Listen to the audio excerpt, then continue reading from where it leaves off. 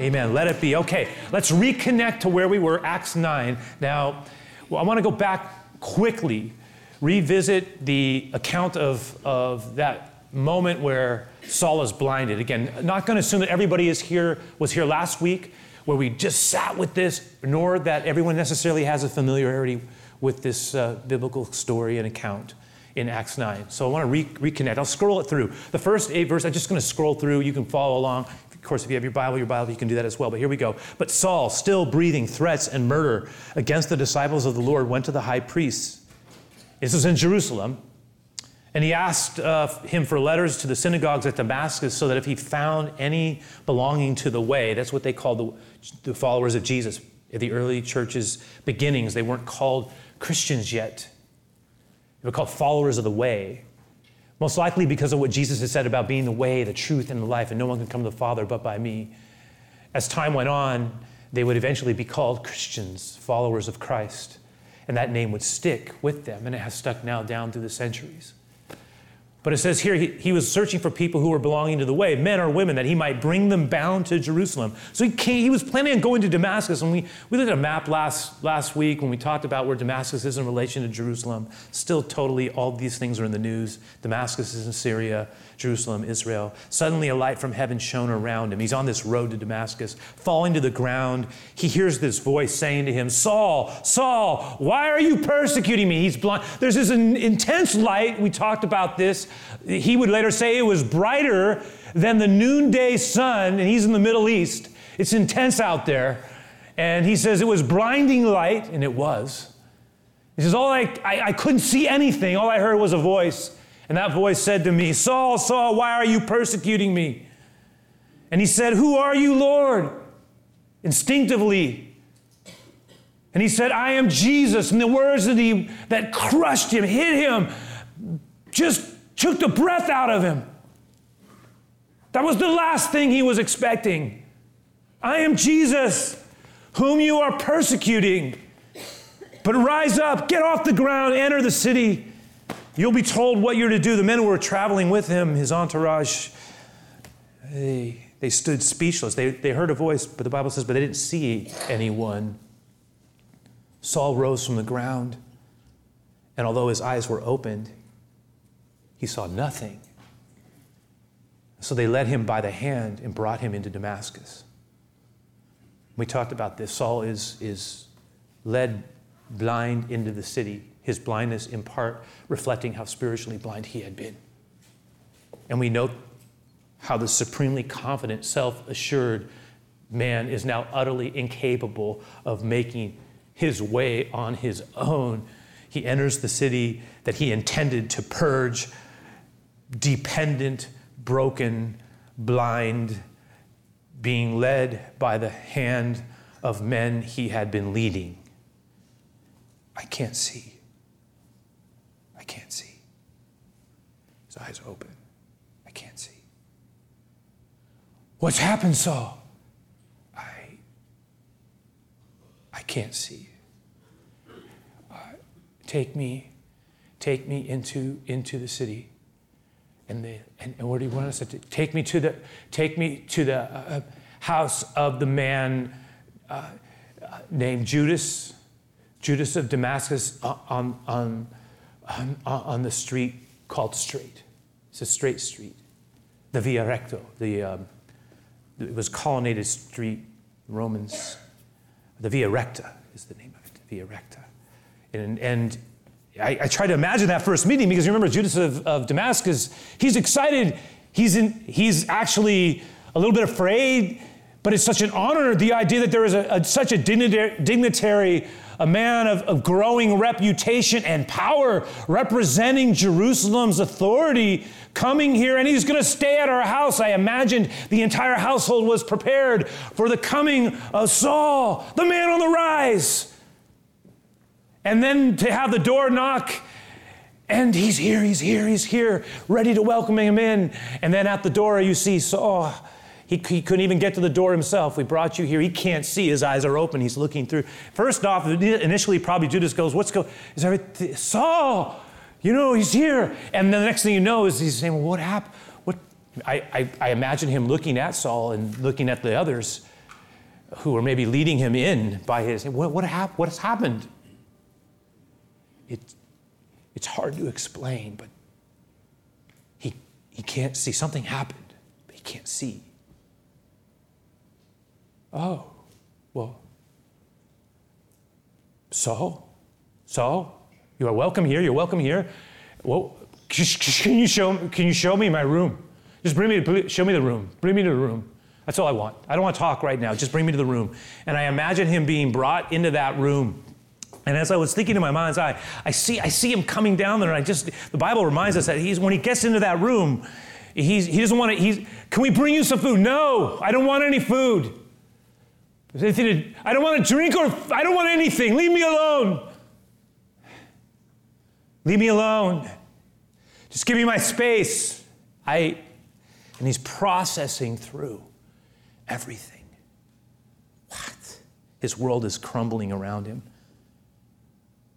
It says for 3 days, he does nothing. 3 days in blindness. 3 days in blindness, blinded by the one who was in the tomb for 3 days. And out of that tomb will come a new man. But he's there in his blindness. And he's processing.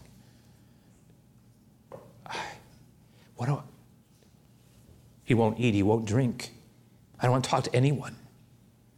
He's praying, God of Israel. Jesus. This is the thing. He can't ever go back to who he was. There's nothing there, and his world is gone. The paradigm he had, gone. Remember, he did not just not believe in Jesus. He did not just dislike people who were associated with him. He hated him enough to do violence.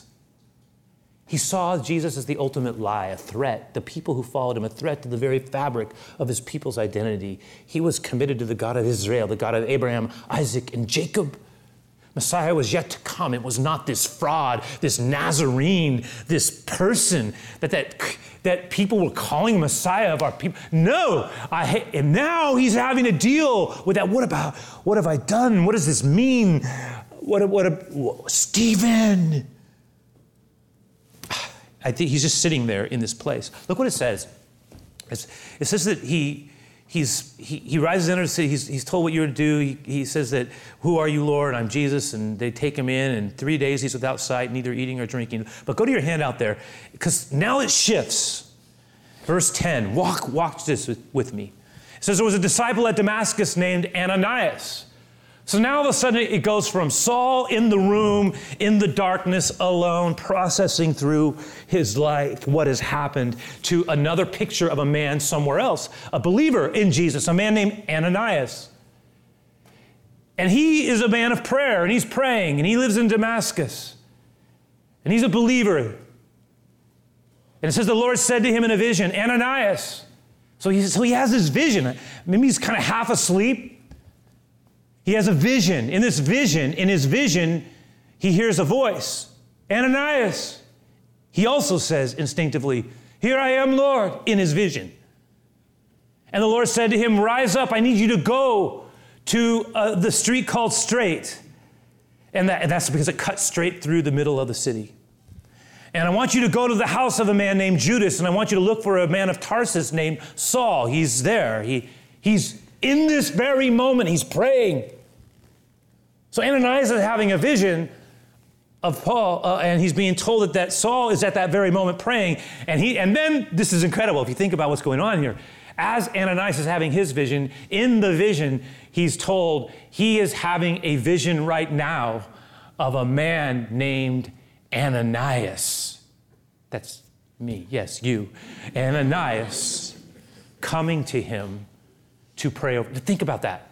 He has his vision, and he's having this dialogue in his kind of like dream with the Lord. And in the dialogue, he's told the man's praying right now. In fact, he's praying. While he's praying, he's having a vision. While you're having a vision, he's having a vision of you, who he doesn't know, but he knows your name, coming to him. He can see you out of his darkness. He sees a man, you, approaching him to pray over him. It's intense. And he says he has seen a vision of a man named Ananias come in and lay hands on him that he might regain his sight. He sees a man named Ananias coming to him. And I don't know how vivid detail it was. How does Saul know that? Like, was there a voice that says his name is Ananias? I don't know. In the vision, does he hear somebody say, what is your name? It's Ananias. I don't know. It says that, but Ananias answered. But now you would think that's intense. But here's the thing. It's so human. Because in the middle of this vision, this dream, and you know what? It happens that some of us remember some dreams very vividly. And every now and then you'll remember a dream, you'll remember a conversation you have in a dream. Like sometimes, I don't know if it's ever happened to you, but there's been times those conversations in that dream have felt so real to me that when I got up, I was so thankful that they weren't real. It's like, yes. Ananias is having this vision. And in that vision, he pushes back on God. Think about this. I mean, it's really remarkable. He says, Lord, I've heard about this man. He is a dangerous man. He kills and arrests people. And the implication is, I don't really think I want to go and do that. And we're told here, the Lord, I have heard many things about this man, how much evil he has done to your saints at Jerusalem. And here he has authority from the chief priest to bind all who call on your name. Right? So he's reluctant. He's reluctant to respond. And in this regard, he's a lot like you and me. But the Lord said to him, go, for he is a chosen instrument of mine. He's a chosen instrument of mine. I've called him out to carry my name before the Gentiles and kings and the children of Israel. And I'm going to show him what? I'm going to show him how much he must suffer for my name's sake, for the sake of my name. No. Ananias, I have chosen this man to represent me. He will not only represent me to his people, he will represent me into the Gentile community. He will take my message. Not only that, he will go into places. He will speak with kings. He will also engage people of tremendous influence. And the far-reaching effects of what I'm going to do through this man. But I also need you to tell him he's going to suffer as well. He's going to suffer. Think about that. 4 things: Jews, Gentiles, kings, and sufferings. All these things linked together. And so Ananias departed and entered the house, and laying his hands on him. Think about, again, we read it. I tried to imagine it in my mind's eye. Ananias gets up. All right, I'm doing this. Makes his way into Damascus Central. Finds his way to the house of Judas of Damascus on the street called Straight, gets into the house, knocks on the door and says, I'm here to talk to Saul. I'm here to pray with him. I've been called to do this. He gets there, he opens the door, and Saul, I imagine, is there saying, I'm expecting him as well. Let him in. Let him in. And as he gets there, right, Saul waiting there in the dark with his thoughts, but expecting something, and I imagine that door being opened. And Ananias says, Saul? And Saul says, Ananias, I'm expecting you. And then the moment, it says here, he went to him, and I again, did Ananias, Saul, I'm going to pray over you. I'm going to place my hands on you. I'm going to pray over you. And I'm going to ask God, I know what you're going to do. I've seen it. All right. And it says here that he starts talking, and I love the opening. Brother, my brother Saul, the Lord appeared to you. Yes, he did, on the road. And he has sent me to pray for you, that you might receive sight in his name. I bless you even now, and be filled with his spirit and presence. And in that moment, it was intense, because what we're told here is that, and I think even the touch itself meant something. The identity, the willingness to pray with him, to bless him, was a significant thing. And it says that immediately in that moment, as soon as those hands and that prayer went forth, that there's something, the way the Bible describes it, something like scales, like just fell from his eyes. This is the Bible's way of saying his eyes cleared. And he could see. And the first face he ever saw was a man he didn't know but had seen before, a man named Ananias. His hands coming off of his eyes. Ananias, my brother. Saul, my brother. It's beautiful, beautiful moment. You know, years later, and then what we're told here, look what else it says, is that not only did he regain his eyes, but Saul got up, and they must have had a discussion, because he says, I need to be baptized. Is there water to baptize me? And he's baptized into the name of the Lord. He identifies himself with the one he hated and now believed. He is baptized. You know what? Years later, he would write to the church at Corinth. He would say to them in 2 Corinthians 5:17, he would say this, therefore, if anyone is in Christ, they are a new creation. Old things pass away. Behold, all things become new. Now, what does this have for you and me? It says, after this, he took food and he was strengthened. First the spiritual, then the natural. We got that. But hear me out. Here's where I want to go. Here's where I think I want the Lord. Some of us need to hear this in the Lord as we work off of this. And especially if those of us who are taking notes and we're really engaging, we're trying to interact with this and listen for the Lord, listen to our life through the Lord's words. Listen, there are going to be times of transition and God-ordained reordering that are going to require stillness and reflection. You cannot do it on the fly. You're going to have to make space. And there are times when we need to make space to hear the Lord. I know that's something we talk a lot about, but maybe some of us are there right now and the path is unclear for us. We don't know what to do. And we're not sure. For Saul, it was like literal darkness. Like he had 3 days of prayerful waiting, that forced transition of blindness. And don't be afraid of waiting in a question. It's okay. Sometimes that's exactly where we're supposed to be. He was there for 3 days waiting with no clear path. Again, there may be seasons in our lives where we are waiting for clarity because we can't find it. The door isn't opening. The pathway out is not clear to us. What do I do next? I don't know. But it will come. The key is in these places when we're not sure, when we're in these transition spots, it's going to require patience. And maybe some of us right now, because sometimes we have to sit in the darkness a little bit. What? Yes. And consider our pathway. Some of us right now have monumental decisions to make, like big things. We need the wisdom of God. We need to know the path that we are supposed to take. We need to know. But we're in this place. We're waiting. Some of us were saying, I'm ready, I'm ready, I'm ready, I want to do this. Saul might have said, I believe in you now. Get me out of this. You must wait it through.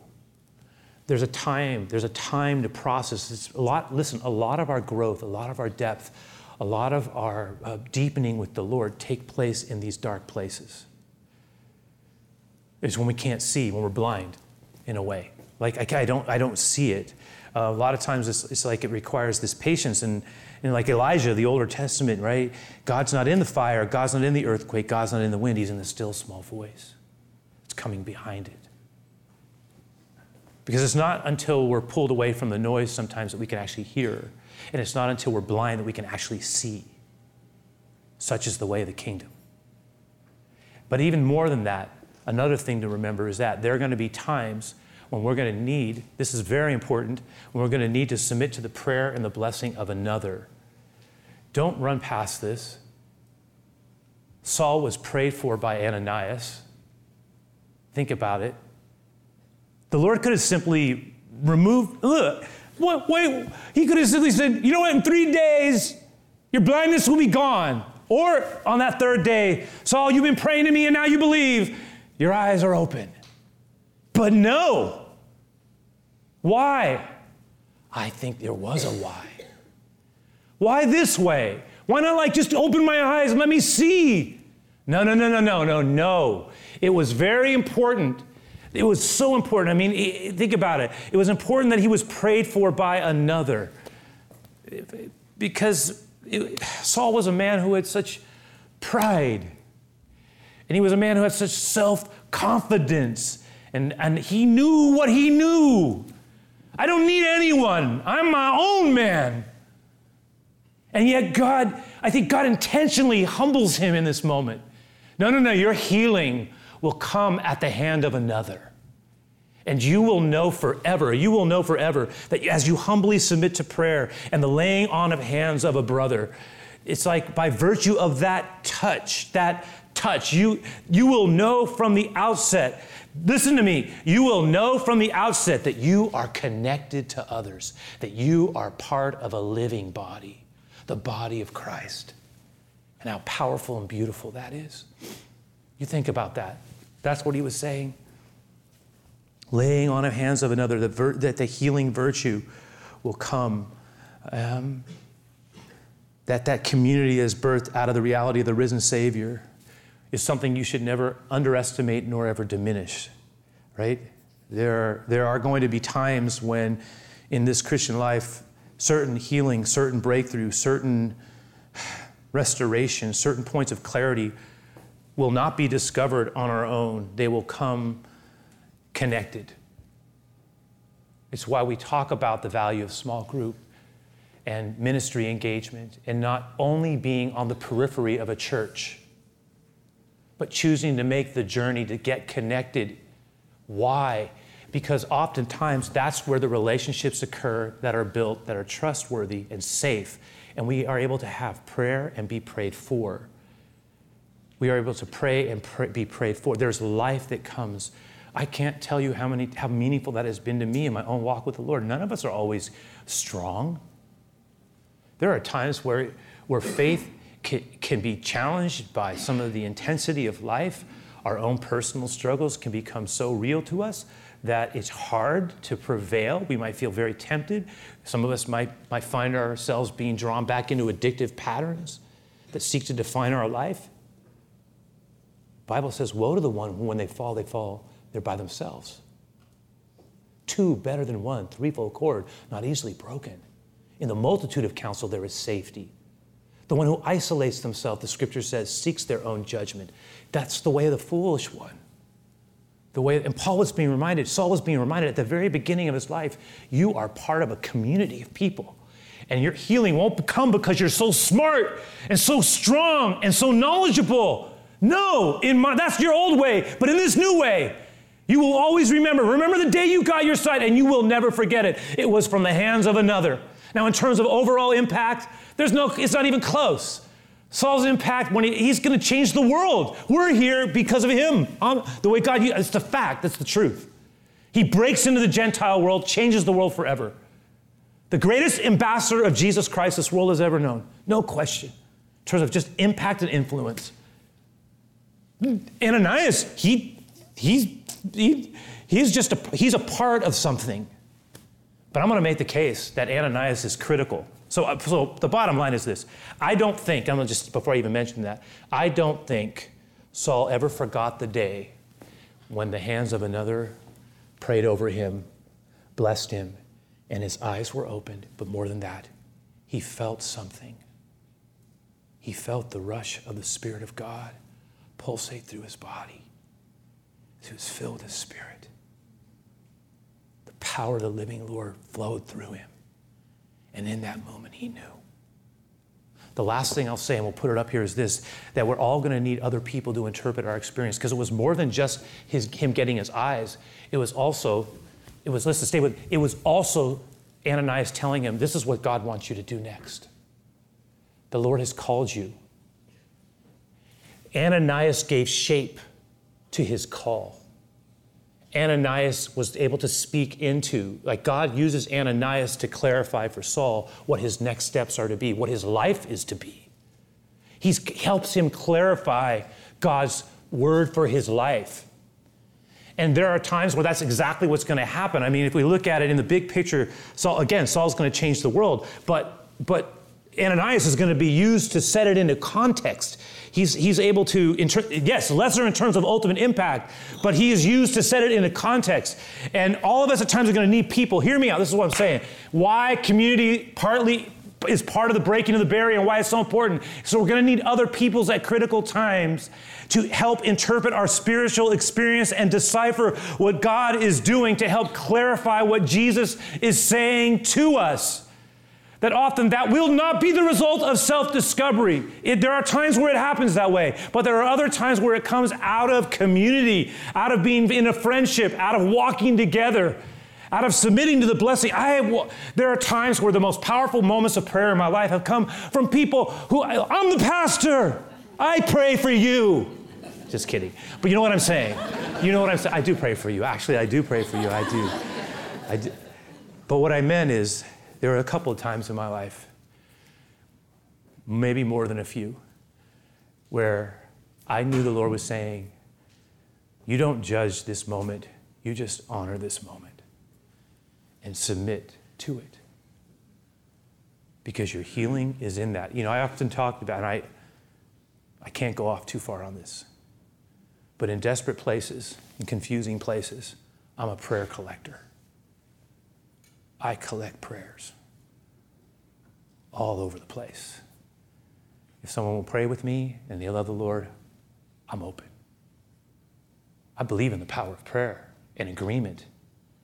And I love to come out of a conversation and say, hey, do you think it's okay if we pray together? Last thing, I'll leave it here. I got to leave it here. It means we need to be open to two things, guys. I'll just mention them real fast. We need to be open to hearing his words through others, like Saul, and we need to be open to speaking his word to others, like Ananias. Both are needed. Hearing his word from others, Saul, Ananias will tell you he will help you. He will help you. I've been helped by mentors in my life. I've heard the word of the Lord. It's clarified things. I've been able to grow people speaking words of life in the Lord's name. It's changed me, helped me, grew me, made me better, helped me clarify, understand, make a good call, not on my own, weighing it out, listening for the Lord through it.